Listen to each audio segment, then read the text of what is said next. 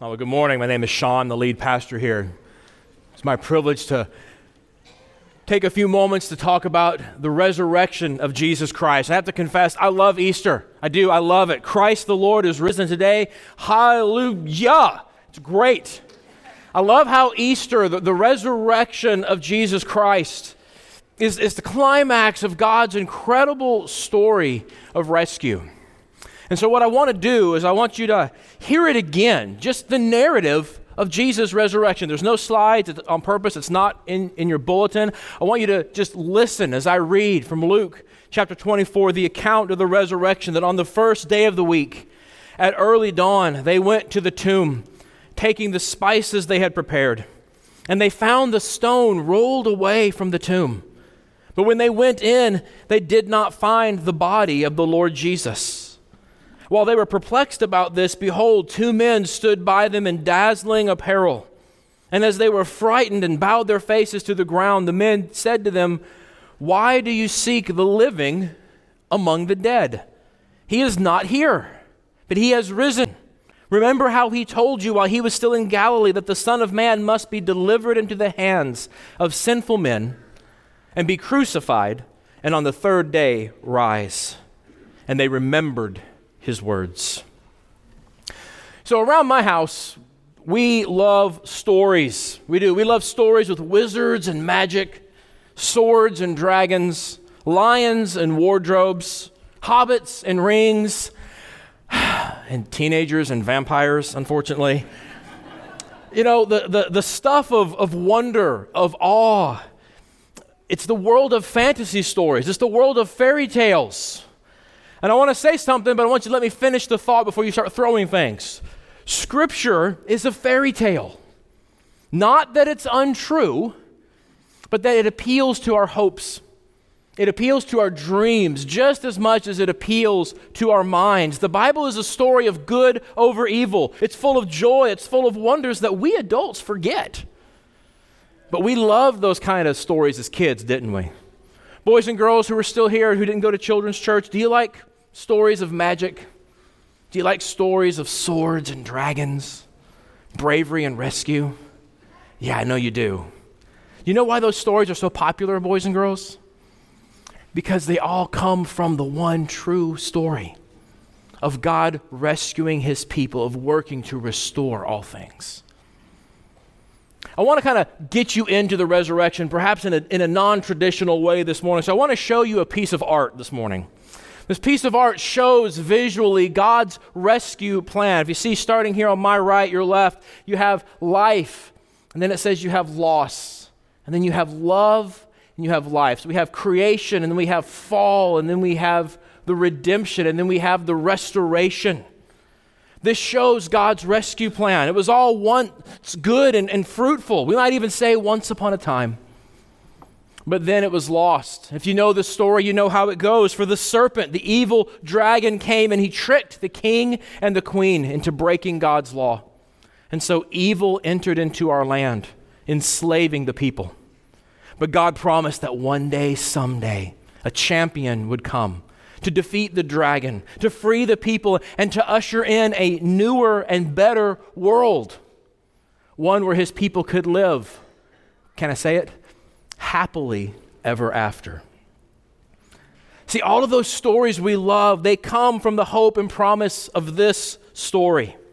And the resurrection of Jesus Christ, bodily, in history, in actuality, is the most exciting part of God's story.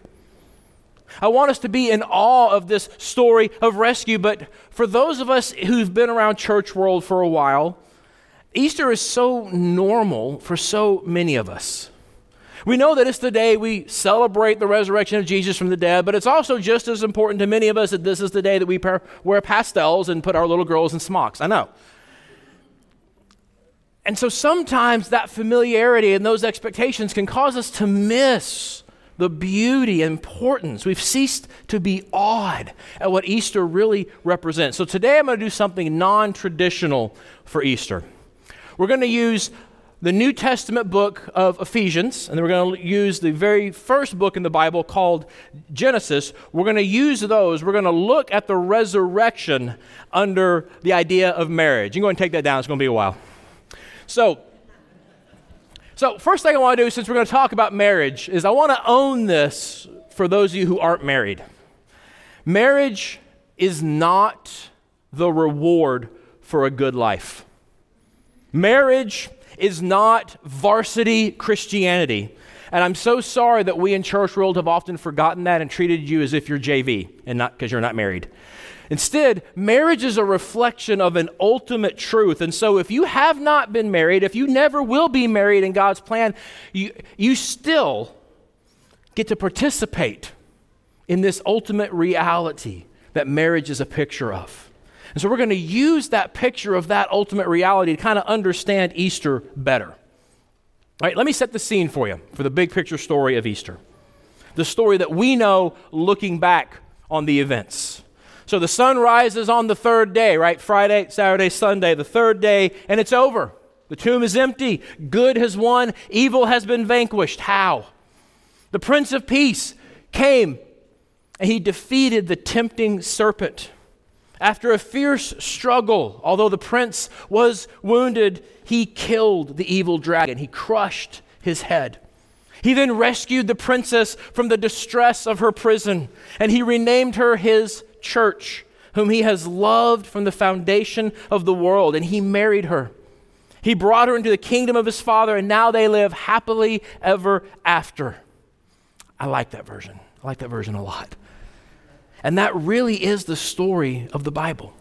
And the resurrection is the key to that story. So maybe you're not quite following me. So again, I want to do something a little different. Let's read the Apostle Paul's version of this story, and perhaps it will help us understand. So if you look with me at Ephesians chapter 5, verses 25 through 27, it'll be up on a slide. It's also found on page 10 in your order of worship there. And also, if you really want to, there's a blue Bible in front of you in those chairs. You can turn to page 919 if you'd like to do that. And if you're here today and you don't have a Bible at home, please take that Bible in front of you. That is our gift to you. We'd be happy for you to have that. So Ephesians 5, 25 through 27 says this: Husbands, love your wives as Christ loved the church and gave himself up for her, that he might sanctify her, having cleansed her by the washing of water with the word, so that he might present the church to himself in splendor, without spot or wrinkle or any such thing, that she might be holy and without blemish. Oh, this is God's word. Let's pray together. Oh, gracious God and Heavenly Father, Lord, we thank you for your word. We ask, Lord, that as we come before your word this morning, that you would once again give us truth for our growth and for our transformation. May we see you as you really are, not as we assume. And may we see ourselves as we really are, not as we assume. We pray, Lord, that we would see Jesus in his beauty and that we would cling to the gospel. We ask this, Lord, in Jesus' name. Amen. So the very first thing I want to say about this passage, especially on Easter, this passage is so much more about what Jesus has done than what husbands are supposed to do. All right, so husbands here in the room, let me just take that burden off you and just get rid of that, okay? It's not about you. Marriage has always been intended to point to the greater reality of God's love for his people. The love of Jesus for his church is what marriage is actually all about. And it's the resurrection that empowers Jesus' love. The love of Jesus for his people, his church, is the foundation of our hope and our joy. That love anchors us in God's plan to have a people for his very own. Sounds a lot like happily ever after, doesn't it? Because it is. And again, I know this is non-traditional for Easter, but stick with me and perhaps we'll get a renewed appreciation for the beauty of the resurrection. So first thing I want us to see is that we see here that in love, Jesus died for his people. Paul begins here in verse 25 by telling us that Jesus loved the church. It's so simple and yet it's so beautiful. Jesus loves her in spite of her unworthiness. In spite of our failing to live up to his standards, in spite of our rampant self-worship, in spite of our selfishness, in spite of our anger, he loves us anyway. That's the core of Christianity right there. That God loves us not because of anything in us. He loves us in spite of us. It tells us that God incarnate, the Lord Jesus, gave himself, verse 25 says. That means he actually surrendered himself. He offered himself up. He actually did sacrifice himself for her. This is the amazing love of Jesus for his church. He could only save her by giving himself for her, and so he did. Boys and girls, I want to make sure you're still tracking with me. So let's look at page 10 of the bulletin, boys and girls, okay? At the very bottom, you have your own version there. Let's look at verse 25 there. It says this. It says, a husband should love his wife. He's supposed to love his wife like Jesus loved his wife, the church. He died for her. Boys and girls here, let me ask you a question. Let me see your eyes. Listen with your eyes. There we go. Okay. Do you love it when daddy walks into the room and hugs mommy? Doesn't it just make you feel all squishy inside, right? Some of you never got to see that. I'm really sorry. But for those of you who have, that feeling you get is just a tiny little glimpse, boys and girls, of how much Jesus loves us. He loves us so much, he doesn't just give us a hug. He died for us. He loves his people that much. See, that kind of love anchors us. It's our foundation. It lifts us up. It gives us hope that in our sin, Jesus would die for us. But it doesn't stop there. For most church folk, we add on the resurrection at Easter, right? Because we know we're supposed to, but we really emphasize the cross. We dig talking about the death of Jesus a lot. And we don't always know what to do with the resurrection that much. We know it's important. And that's why I'm taking this non-traditional approach, because we need to see that in love, Jesus died for the church, but also in love, Jesus cleanses his people. Verse 26 tells us that the goal of his death was to make his bride holy, sanctified, cleansed. Again, boys and girls, I want to make sure you understand all these words I'm using. So let's look at your verse 26 there, the bottom of page 10. It says this, he died for her to set her free and to make her clean before God by washing her evil away. See, boys and girls, here's what's going on. So I know I don't look like it, but Pastor Sean exercises at night. Okay, fat jokes later. Anyway, so Pastor Sean exercises at night, and I get all sweaty, and it's time to put my kids to bed, and so I go to give them hugs, and they're all like, Daddy, whoa. Like, Dad, you're yucky. Go clean up, and then we can hug. Which I get, I understand, okay, no one wants to hug something sweaty. But let me ask you, have you ever been too yucky to hug? You ever felt too yucky to hug? That's how all of us are before God, is what the Bible tells us.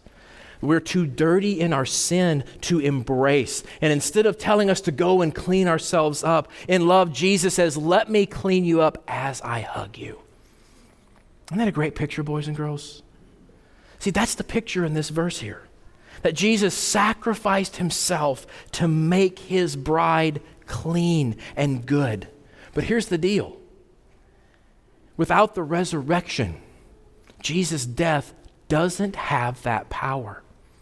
If the resurrection is just something the disciples made up, if it's just some sort of, well, he was resurrected in their hearts when they remembered his teacher, whatever it is that we're supposed to say, none of this is true.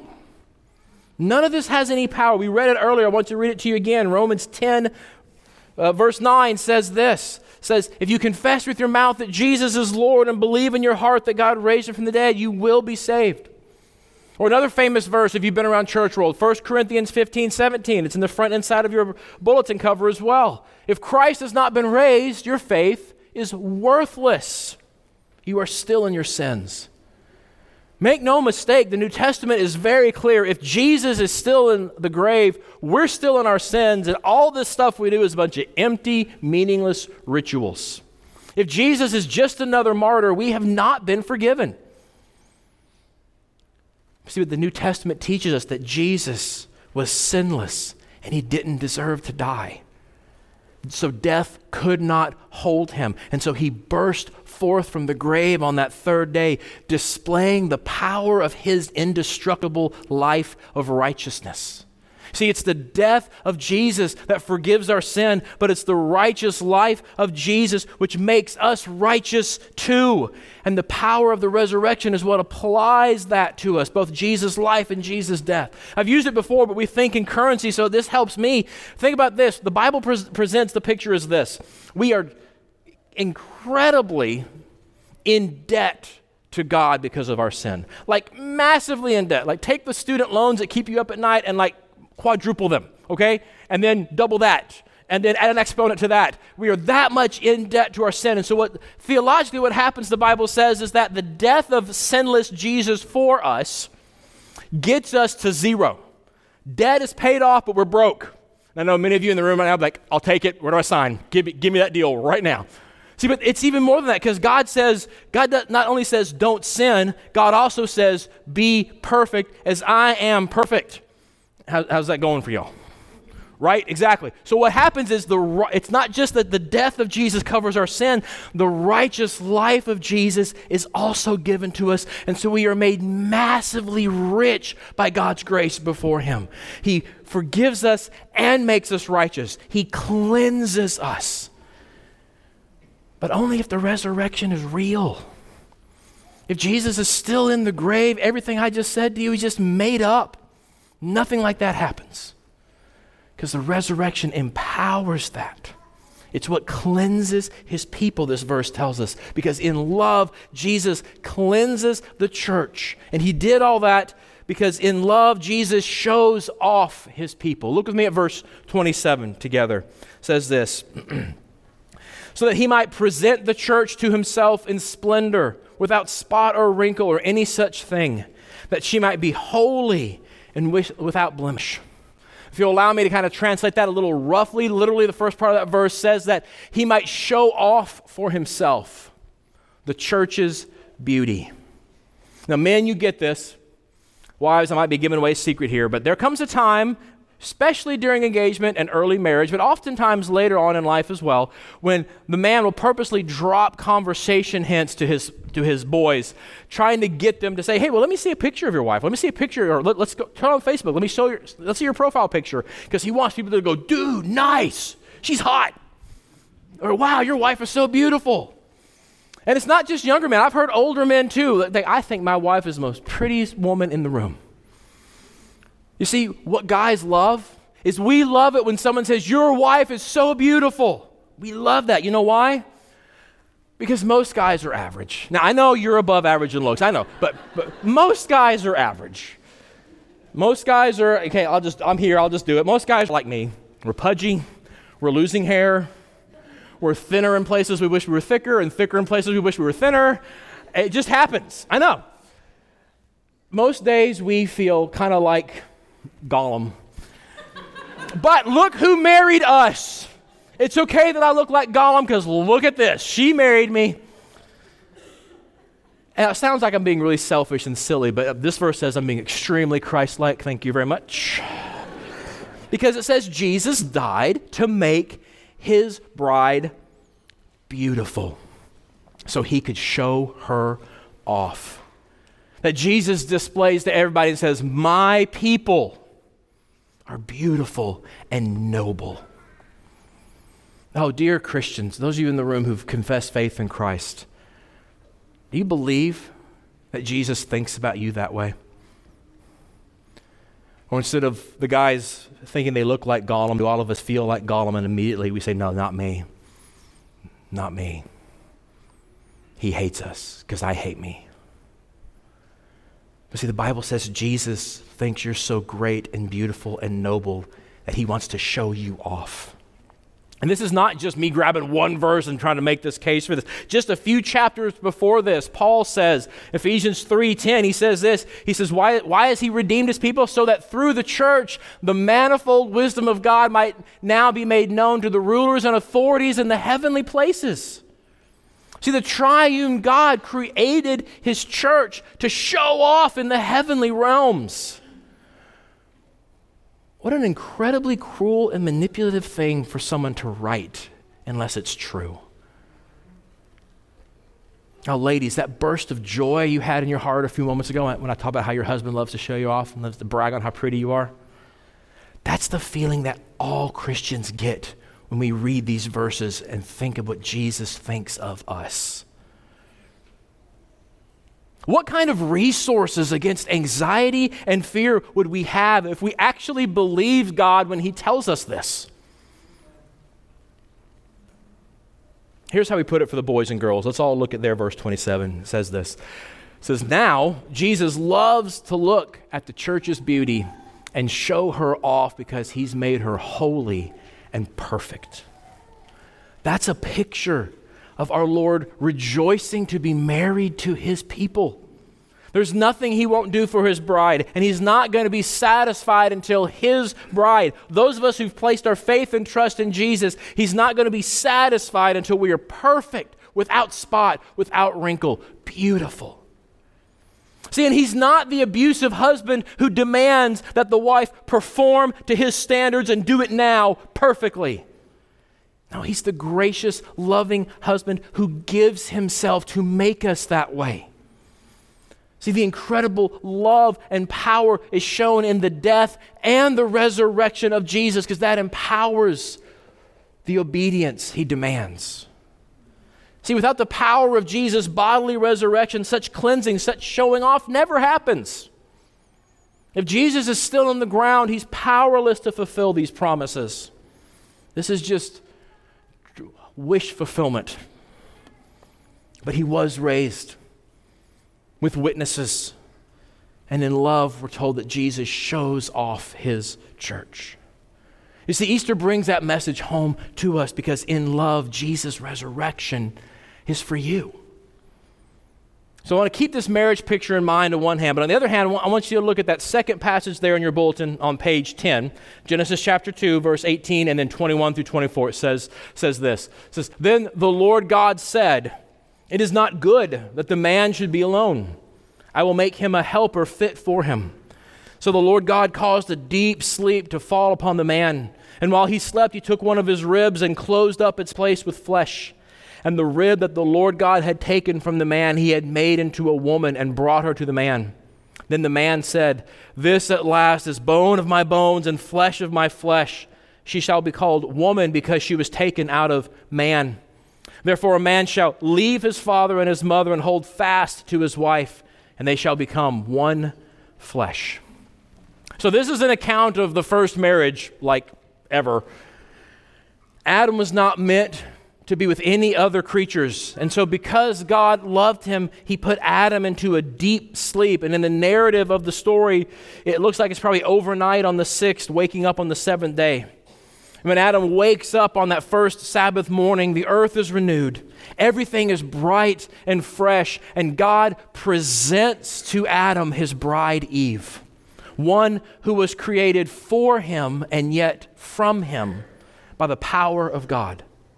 Adam rejoices and he spontaneously recites one of the very first human poems that, if you allow me to sum it up for you, basically says, whoa, she's awesome. God declares everything very good and then rests, the beauty and completeness and innocence of his world just displayed for all.